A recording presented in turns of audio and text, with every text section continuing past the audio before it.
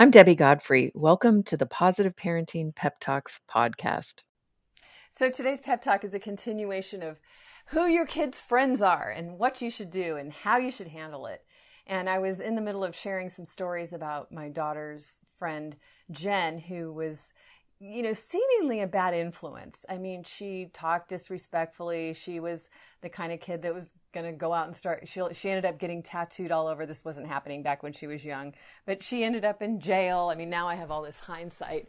And she was, really a difficult person, and one that I could have definitely tried to screen out.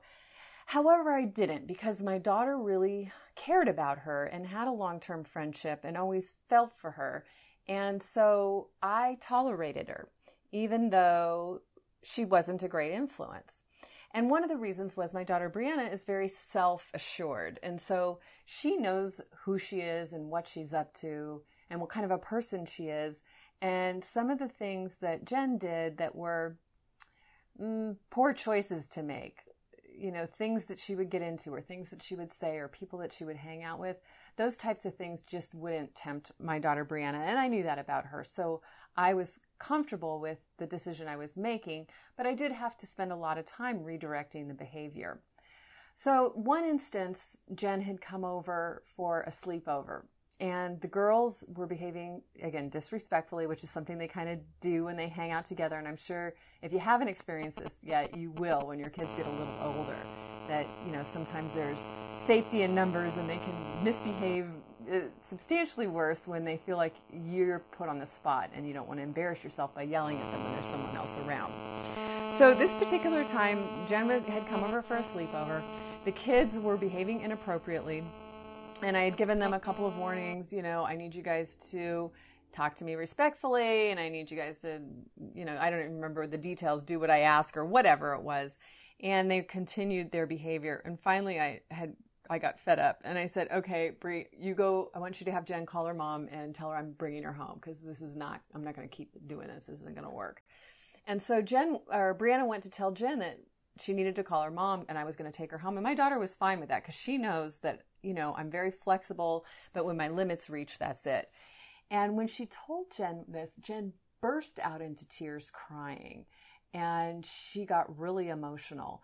And I didn't realize it, but she had some stuff going on at home. And one of the reasons she was at our house is that she had a huge fight with her mother or her stepfather, or there was some family trauma that had been going on. And so she'd actually come over to our house for safety. And when I found that out, I just had this huge turnaround and I wanted to protect her. And I felt like, okay, if she's coming to our house to get safe, we need to be there for her. And yeah, she does have an attitude problem. Yeah, she's behaving disrespectfully. And I can work that. I can redirect that. But she needs love. She needs safety. She needs people she can trust. She needs to be around someone she can talk to. And that was my daughter. So I changed my mind. I mean, as strict as I am in terms of setting limits and following through and that sort of thing, in a circumstance like that, my heart just went out to this child who, had a really, really rough life at home. And my daughter wanted to be there to help too. And I was able to be an example of, we stick by people that we love and we stick by our friends and we help them when they need help. And so that in itself, I think, was helpful for my daughter because later on when they got to high school, she did make a decision to let go of that friendship. That when Jen decided to start getting into drugs and hanging out with boys that were not appropriate, my daughter just wasn't going to tolerate that anymore. And they went their own separate ways. And, I could see how if I had gotten in the middle too soon or too young, she could have made choices to stay in that friendship longer than she needed to, or gotten into circumstances that she didn't need to get into. So I hope all this helps I know most of you have little kids right now, but as you think about how are you going to handle, the kids and how are you going to screen and who are you going to screen?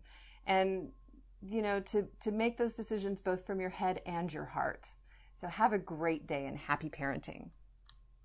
I hope you enjoyed today's episode of the Positive Parenting Pep Talks podcast.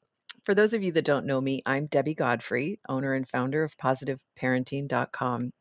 I hope you'll go and check out my website and follow me on Instagram and let me know about what you thought about today's episode.